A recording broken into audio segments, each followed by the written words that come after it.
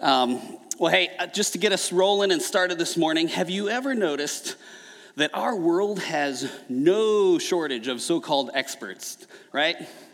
You know, TV, media, social media are just filled with these loud voices who are competing to give you and I advice, to tell you what to think. Especially this happens when, number one, they're selling something, or number two, when their ego depends on them being the center of attention, right? And these folks often, these loud voices are often seen as successful people, and many of us see that kind of at least trappings of external success, and it's easy to be drawn to these influencers, not just to learn from them, but oftentimes it gets real tempting to copy them or even be a clone of them. And by the way, they're really happy to sell you what you need so that you could do that. We have business leaders like Elon Musk or Warren Buffett or Jeff Bezos. You've got self-help and advice givers like Tony Robbins and Eckhart Tolle and Oprah. We can't leave out Oprah, right? We have popular political commentators, which means by definition that they are controversial. So if I were to mention any of those names, some of you would cheer while some of your blood pressure would go up. So moving right along. I can't pretend to know the top names in fashion, like whoever the who's who is in that realm. Is the Kardashians, do they count? Does that? No? Okay, the one person I know that knows is saying no over there, so I'm not even going to go there. I'm not even going to do it. But all these experts in whatever area, these influencers, it seems like they've got it figured out that they're successful. And if we were to want success like them, it's very tempting to try to be just like them.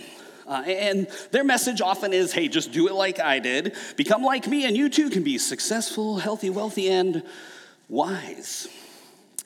And by the way, it's not just famous people that we're tempted to copy. We can often see the external success of someone in closer proximity to us, maybe a neighbor that lives down the street or a colleague in the same or similar profession, and we see that, we admire it, and oftentimes we want to be like them. And the delicate part of that is that it can be really easy to start to lose sight of who each of us are.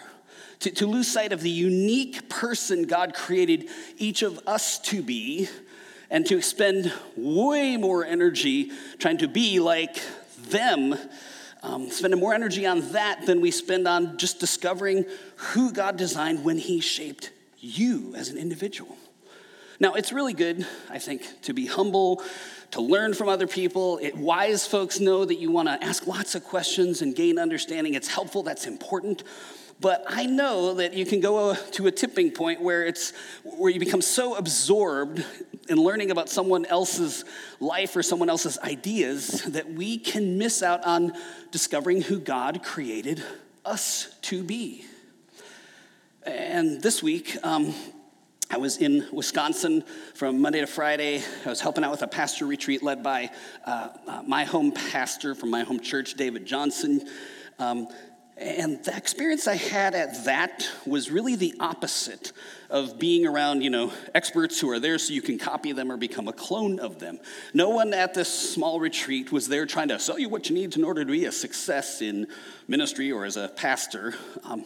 And one of the big things that just stood out to me, I just noticed, and what I appreciate, instead of like these experienced pastors who were there telling us to do it the way that they did it, because they're not trying to get us to be like them. Instead, these older, wiser pastors in this situation, they were trying to help us become who God uniquely created each of us to be.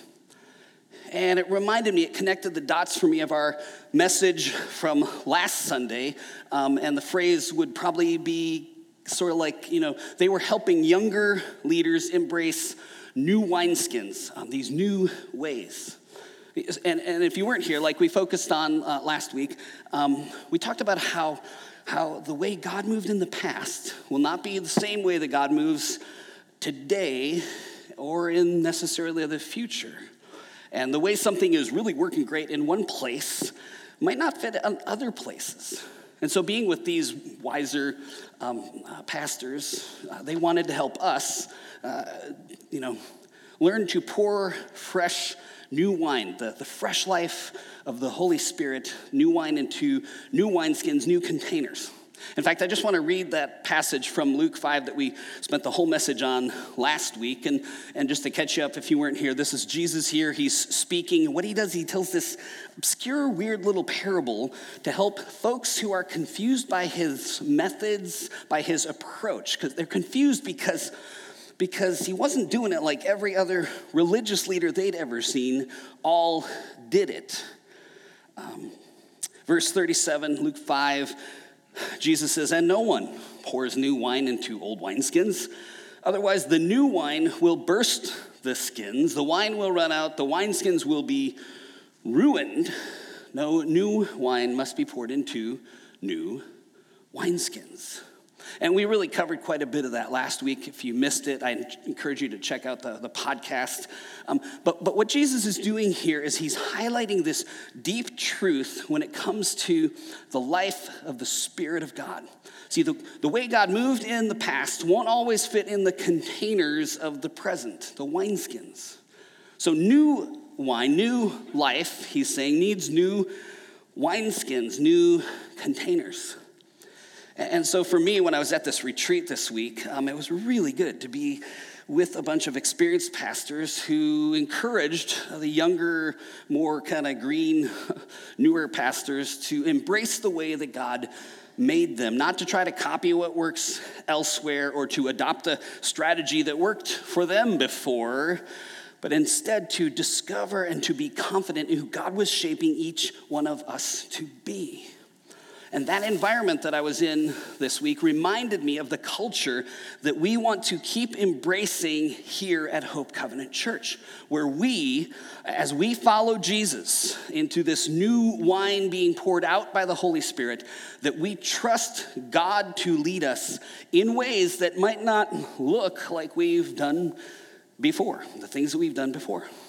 And so here at Hope, we want to have a posture towards God and towards each other that welcomes whatever new things God is doing amongst us. And again, it's important that it's not just, hey, we're just trying new things to try new things. We want to make sure we're following Jesus into new things, this new wine theme from last week.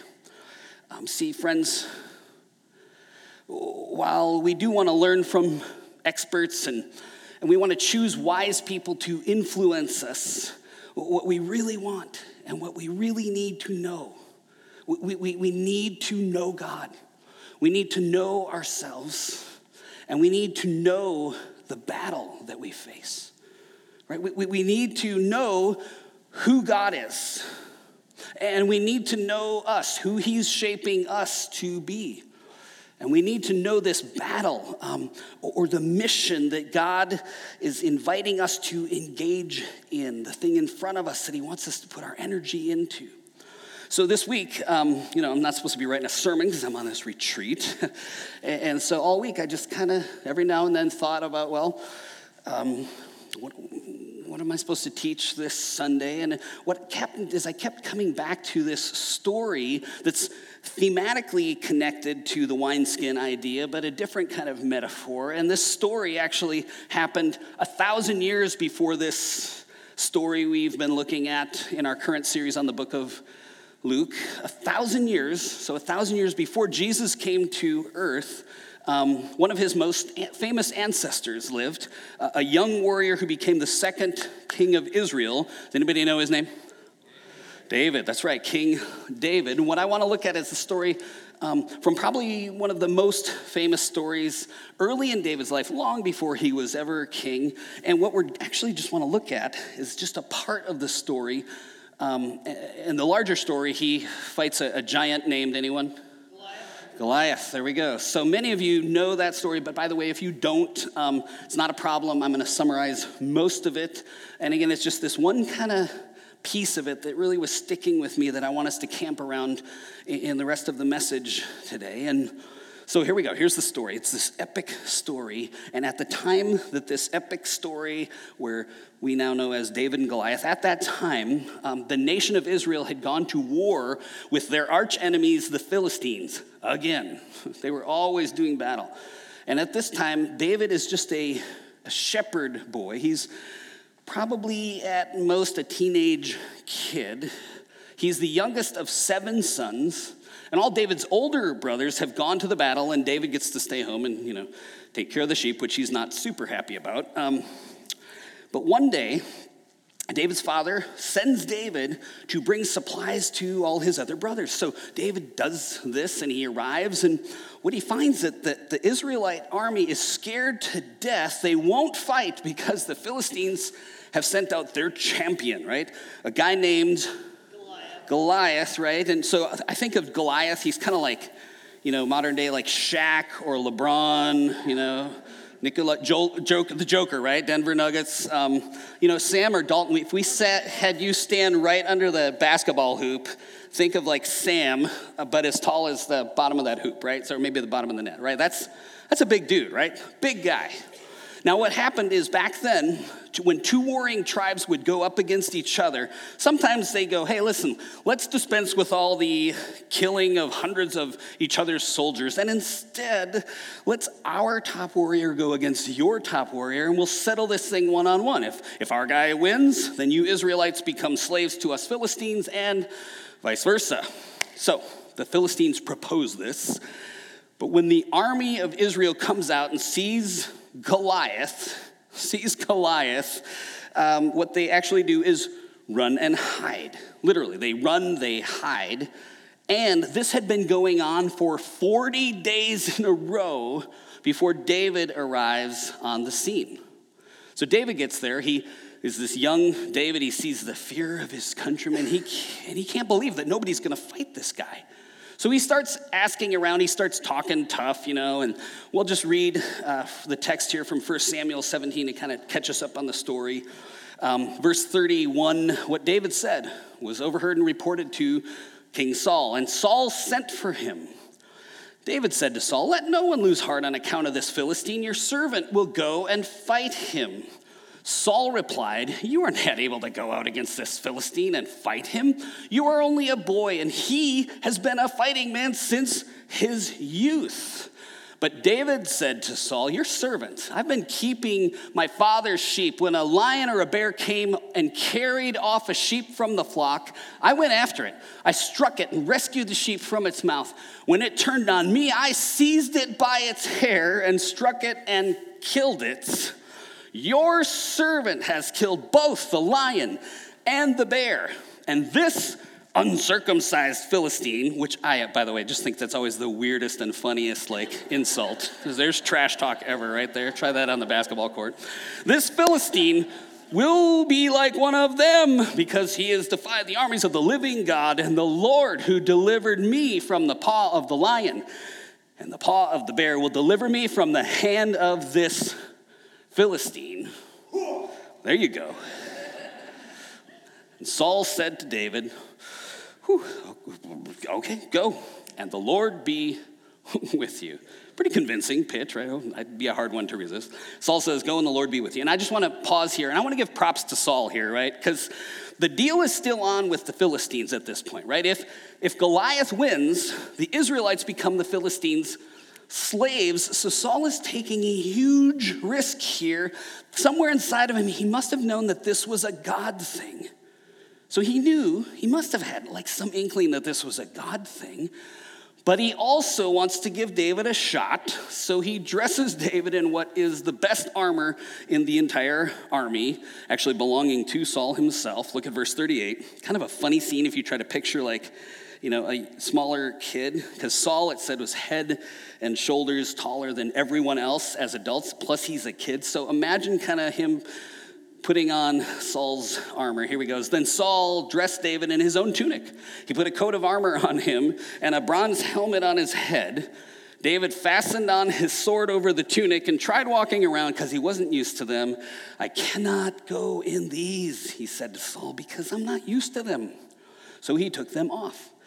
Then he took his staff, here he is with a stick, his staff in his hand, chose 5 smooth stones from the stream, there's his weapon, put them in the pouch of his shepherd's bag, and with his sling in his hand, approached the Philistine. We'll stop right there. 5 smooth stones. And we're going to pause the story, and I encourage you to read the rest of it this week on your own. Spoiler alert, David wins the battle, so just if you didn't know. But I just want to, this is the scene I really want to camp out on here. Just think about this scene. You've got David, who's a boy, in front of the king. And when David offered to fight the giant Goliath, King Saul's recommendation was, okay, yeah, go out and face him, but here, use my armor. In other words, do it the way I did it. Do it the way I did it. You know, maybe in a church today, it might sound like, do the ministry the way I did the ministry. Here, take my armor. Or maybe in your family or marriage, somebody would say, well, let's just follow the steps provided by the latest self-help guru. And that's where it really clicked for me when we were looking at the wineskins thing from this last week, that this kind of wineskins thing and this Saul's armor thing, there's a connection there. Because he's saying, hey, listen, I'm a success. Use my armor. Do it just the way that I did it. Like, try that wineskin because we know it works. And so Saul puts his best stuff on David, his championship armor. But, like, David can't even walk, which is not going to be a good thing when you're going against a big guy in battle. And I just even paused right there and thought, it'd just be really easy. In that moment, David could have said, well, gosh, thanks, Saul. I'm going to need this armor. It's going to make me look good. There's some scuffs on it, so it might even look like I've done this kind of thing before. Maybe it would strike a little respect or fear in Goliath's heart. He could have thought that. Or maybe David could have thought, Saul, he knows more than me. He's been at it longer. This looks like a good idea, even though it doesn't fit me. So I'll just do it his way. And David has to do a really bold thing. And he does it respectfully, which I think is important. But remember here, Saul is the king, David's a peasant. Saul's this impressive man, stands head and shoulders taller than everybody else in Israel, and David is just a kid. Saul is a seasoned warrior. David's just a shepherd boy who's never been to a battle in his life. And so David's response there that we read in verse 40 was incredible, like that he had the guts to say this. He says, and I'll paraphrase here, he says, Saul, your armor, it's really good. Works really well for you, but it doesn't fit me. And then he went out and found 5 stones. See, I think when this happened, it shows us that David knew something really important.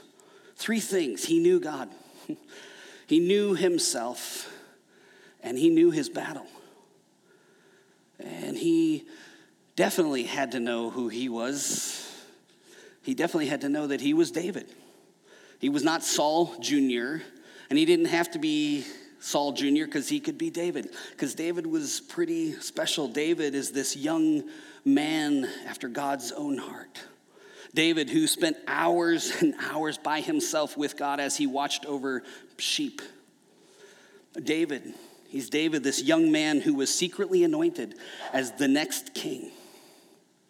Because of all that, he was David, afraid of nothing, because he knew who his God is, and he knew who he was.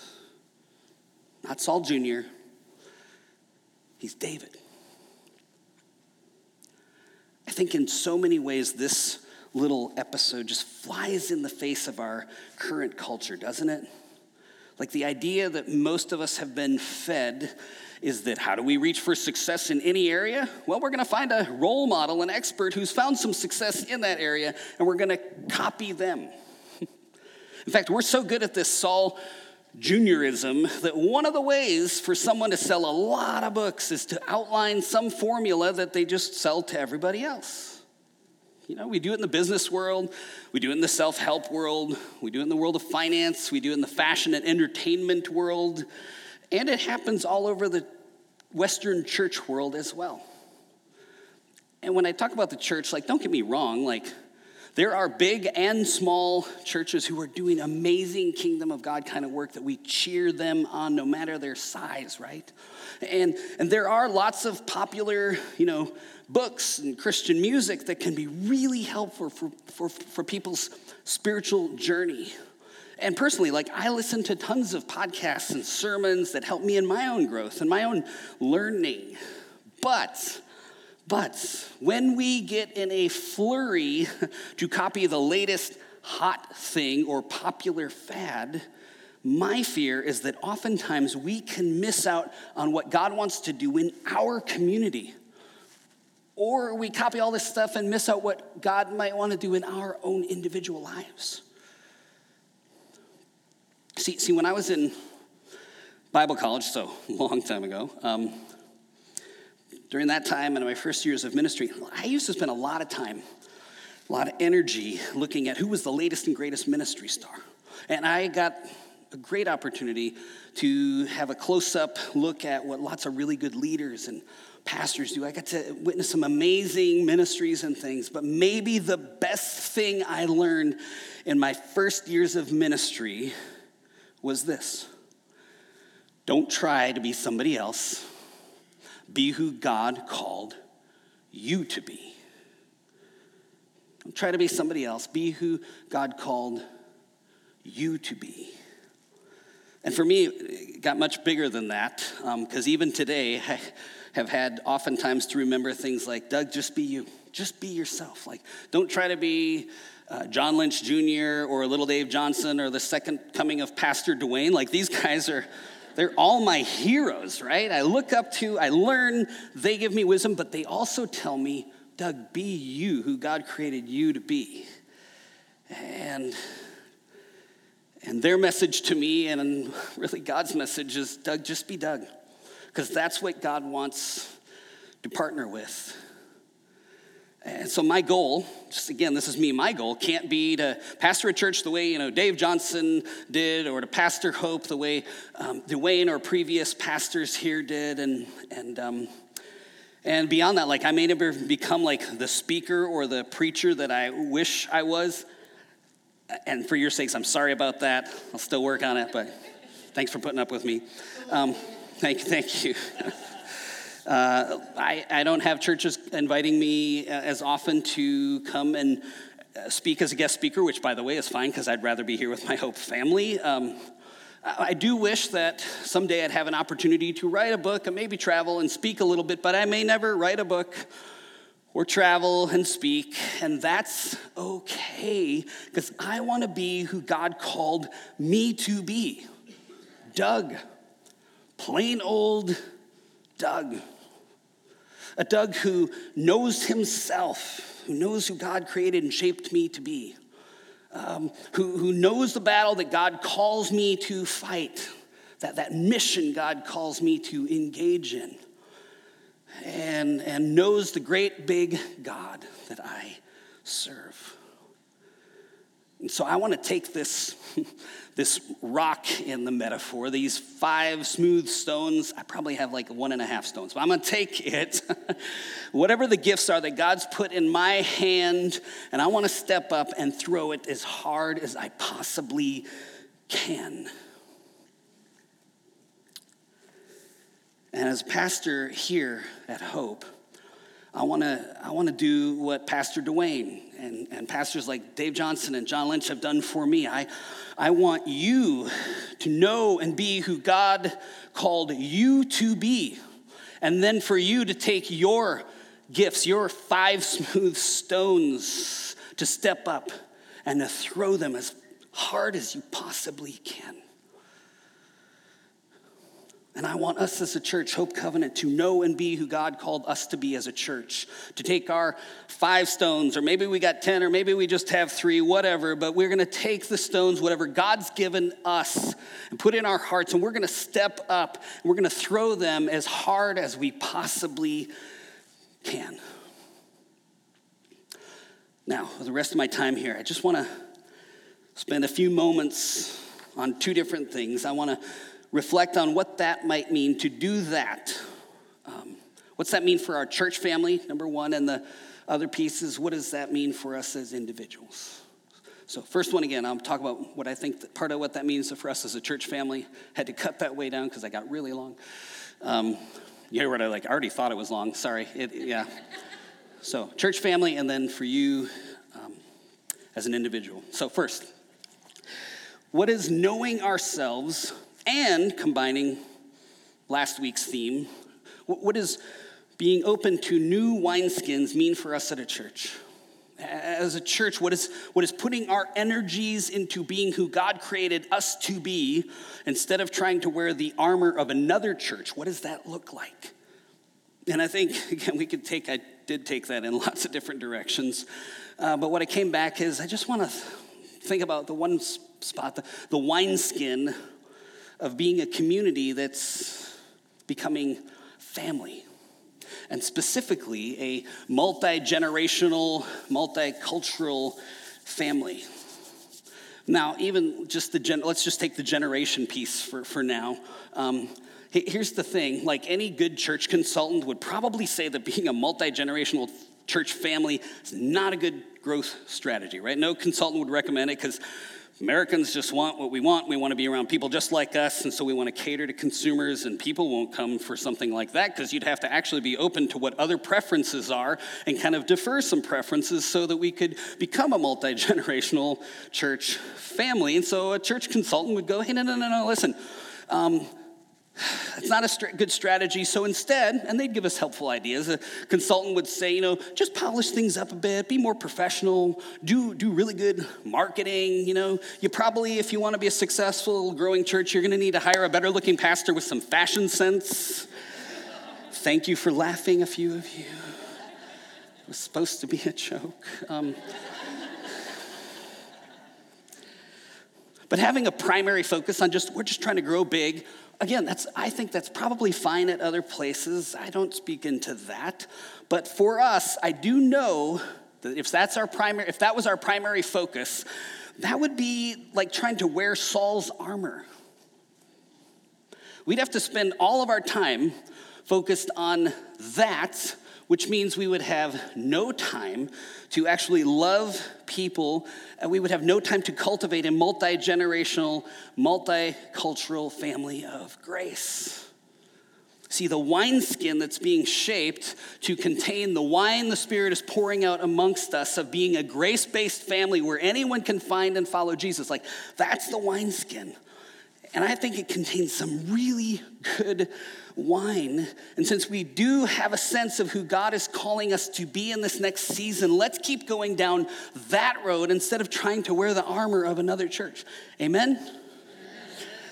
See, let's not waste our energy getting sidetracked on the wineskin that so many churches, especially in the generational piece, split over because of the style of music or, finding programs that fit and cater to me. Let's not get sidetracked with that. Let's spend our time loving the people around us. And I just want to speak for a moment to the older generation. And again, I had so much more, but I'm just going to go with the older generation for a minute here.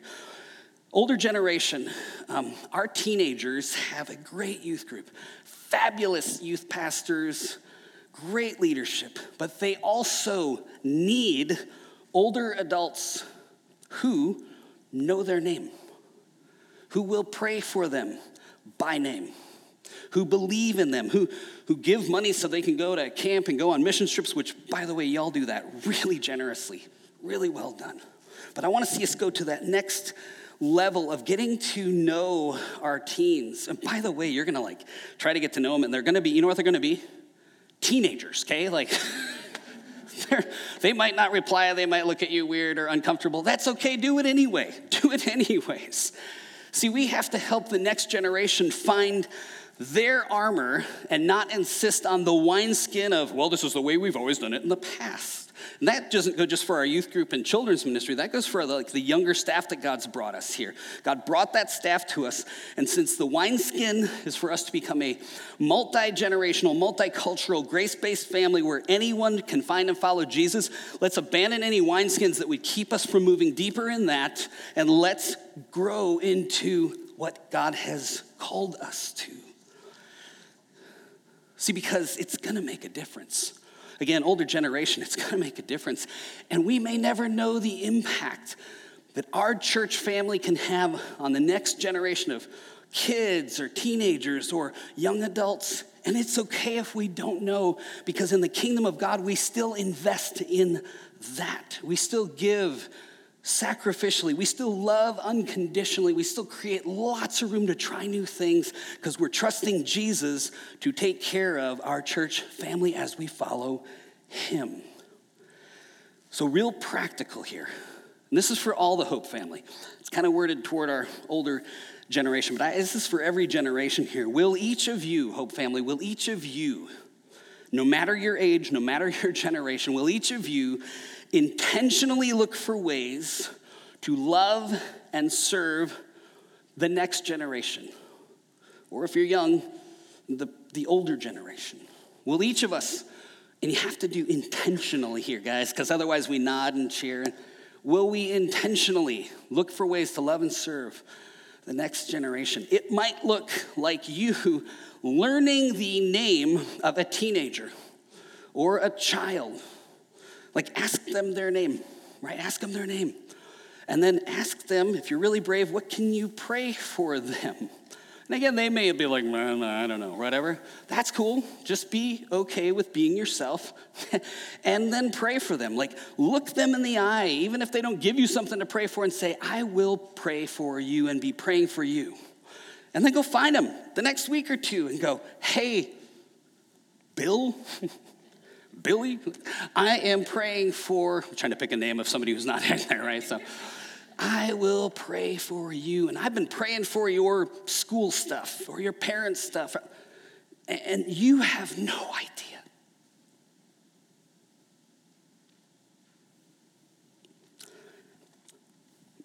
We have day camp this week. 50 kids, most of them not from here.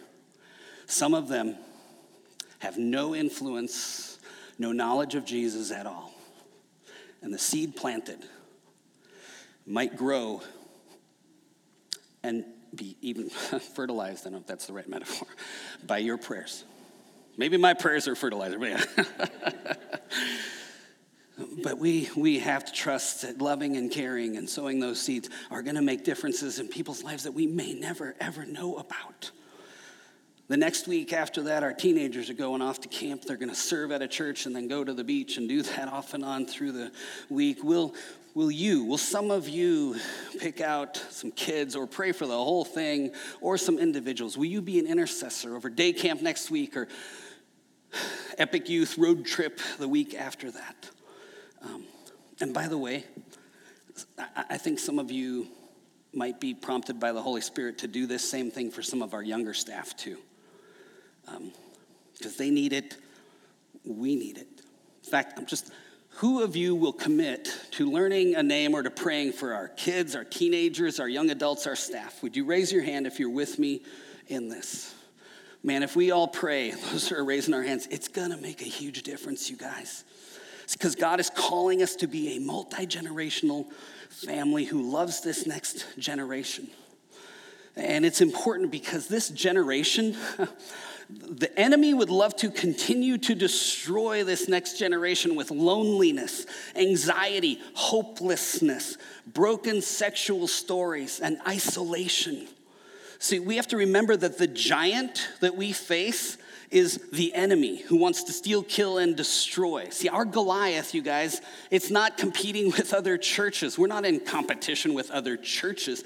Our battle is with the enemy, and it's serious because he wants to steal, kill, and destroy, and he's taking out our next generation. And so for us to know as a church what God has called us to, who he is shaping us to be, and to know the battle that we are invited to engage in is so important. And friends, as we get clearer and clearer about who God has called us as a church to be, let's us, Hope Covenant, take our 5 stones, let's step up and let's throw them as hard as we possibly can. Amen? Amen. Who's with me? Amen? Amen. Yeah. Friends, again, it's going to get easy, especially I know this, maybe it's my ADD, maybe it's all the ministry stuff, but it's easy to get distracted because there's all kinds of helpful things that we'll see. Oh, look at that over in another church. Lots of ideas out there to give us shortcuts. My email inbox is filled with them every day. We're going to have a lot of chances to try on other people's armor as a church. And again, I'm sure that we will learn from what God is doing in other places. So let's do that. Let's be humble enough to learn from other people and ministries out there, but let's still be committed to who God calls us to be as a church. And let's shift now. Let's do that as individuals as well. Let's each of us, second thing, let's each of us be who God calls each of us to be. See, David, he had that one down. Even as a young man, when he stepped into this moment where he was facing Goliath, he knew he had to be himself. He couldn't be a Saul or a Saul copycat. Thank God he wasn't trying to copy his fearful brothers or the rest of the so-called warriors who were hiding from Goliath. No. David was going to be David. And in the story, God is writing with each of our lives. Each of us has to choose how we will go into the mission or the battles that we face. And however we do it, we must choose. You must choose to be who God made you to be and to be yourself. To be yourself. Because the world, it tries to put Saul's armor on every single one of us. It wants to, switch in metaphors, it wants to contain everyone in old wineskins, right? Our world wants to confine people by saying, well, only men can do this and only women can do that. Those are wineskins that are not helpful. Or the systems of our world really in our culture want to fit you into a political wineskin, a particular one that you've got to choose, and then demand that you support every position.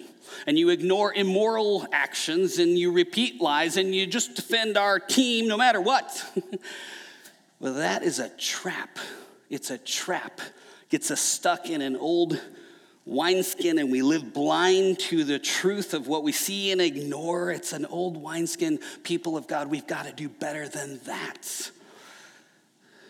Or think of the religious systems. Another one, religious systems when it comes to faith or belief. There's a wineskin of religious systems that insists that in order for you to belong, you're going to have to fit into their old wineskin and believe all the right things and align with every point of their theological belief. So whether it's the Calvinists or the Pentecostals or the Universalists or whoever, you better line up with all of this. Get in the wineskin. Or maybe for some of you younger people, that you're being told that you need to fit into Saul's armor and you just need to do what your parents want you to do with your life.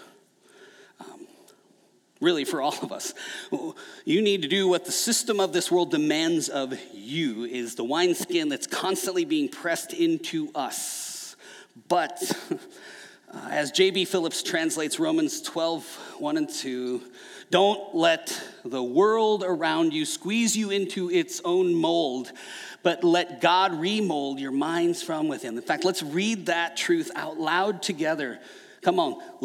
Don't let the world around you squeeze you into its own mold, but let God remold your minds from within. See, don't let the world around you squeeze you into the wineskin or the old wineskin or Saul's armor. See, you don't have to wear Saul's armor. Your 5 rocks or whatever it is that God has put in your hand and gifted you with, that's enough when God is leading you. It's all you need.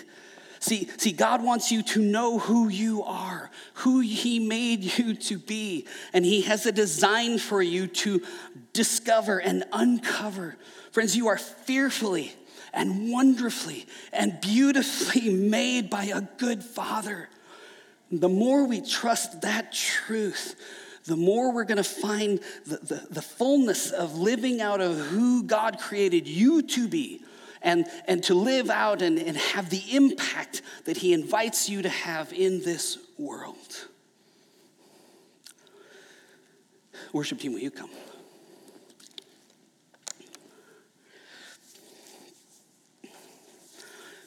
Again, friends, you and I, we must choose how we're going to do this. God's created you, wants you to step out into the great adventure of following him to know who your God is.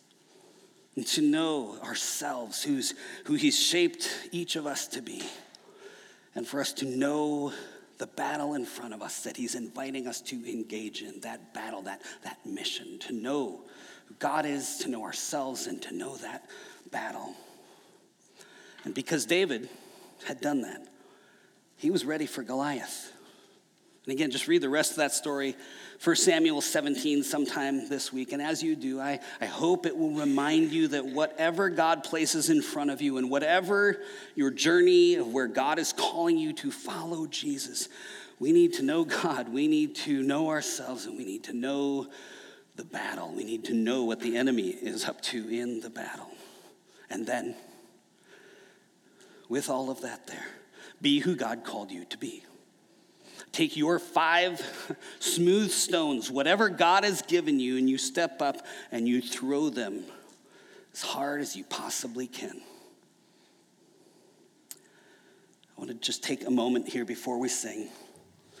Let me question on the screen.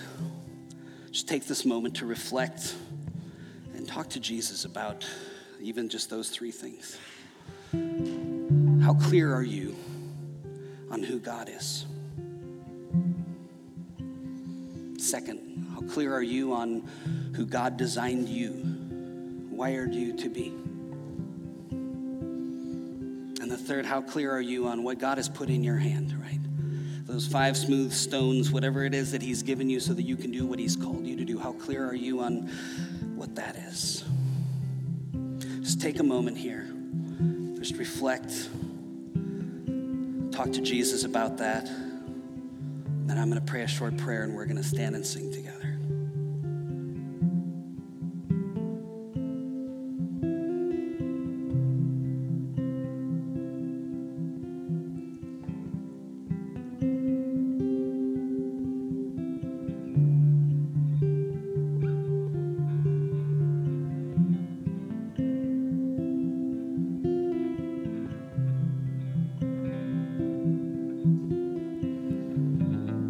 God, I pray this week, this month, this next season of our journey together as a church family, we would be the kind of family that helps one another find the armor that you've given us, find the ways that you have gifted and wired us, that we would be on this journey as a church, yes, but together encouraging one another as well. Would you reveal and help your people to help one another see how you've designed us, to recognize maybe even the things in our hand that we're overlooking and don't even think matter, God, that we would help each other in that. But God, most of all, would you speak to us and remind us who you've designed us to be, or tell us for the very first time. Would you help us to see the gifts that you've given us, the skills you've given us, the passions that you've given us, and help us know how we can put those things to work, partnering with you in the things you're calling us to do. Now, God, as we sing, I pray, Holy Spirit, that you would come, that you would move in our hearts. There's a lot of this we might not be sure what it means, but God, we just want to be open